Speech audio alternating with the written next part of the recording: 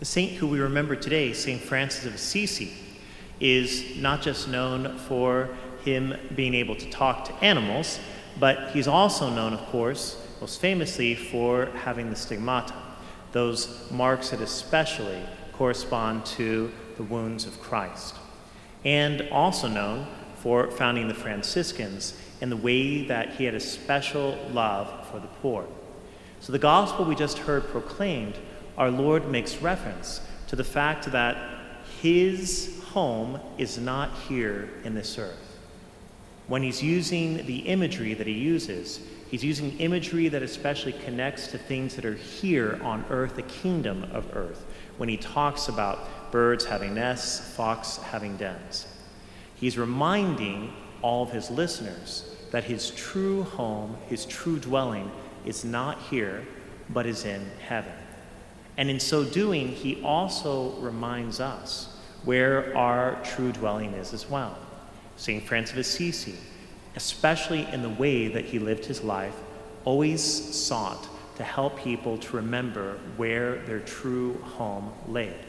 That's why he had the custom of poverty, because he wanted not to focus on gathering riches and wealth here in this life, but on gathering those things that would help to enrich his heavenly dwelling in heaven. And so especially when we seek to learn from St. Francis of Assisi, it's good to say, Lord, I want to focus on storing up those treasures, not so much here in this life, but the ones that will endure. I want to focus not so much on building a home, a dwelling here in this life, but what are those things that will help me to have that dwelling with you in heaven? And as we especially prepare for the blessing of the animals after this Mass, it's also good for us to remember how animals can help direct us towards God as well.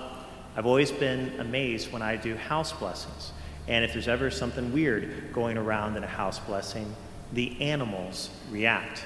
Also, when there's a presence of God, the animals react. If you haven't seen the video or image online of a dog that basically was trained to search out people, and he was fascinated by the tabernacle in this Catholic church.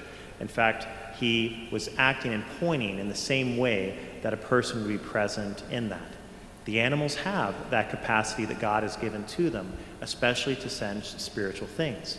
And so sometimes perhaps we need to look to those pets, those animals, and realize how God oftentimes will communicate to us through them.